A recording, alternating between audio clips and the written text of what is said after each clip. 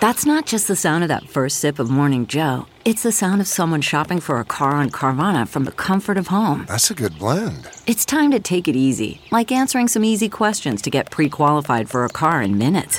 Talk about starting the morning right. Just like customizing your terms so your car fits your budget. Visit Carvana.com or download the app to experience car shopping the way it should be. Convenient, comfortable.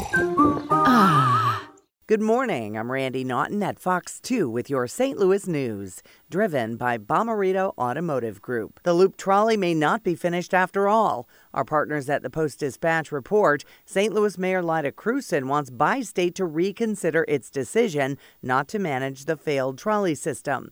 She says regional partners should figure out a way to avoid having to pay back $25 million in federal grant money. Bi-State's board failed last week to approve a plan to operate the Loop trolley. Officials will break ground today on the 2020 St. Jude Dream Home. Here's what it will look like when it's finished. It's in Legends Point in O'Fallon, Missouri, being built by Payne Family Homes. $100 tickets for a chance to win the Dream Home go on sale June 11th. From the Fox 2 Weather Department, high temperatures will climb into the mid to upper 30s today with just a light wind.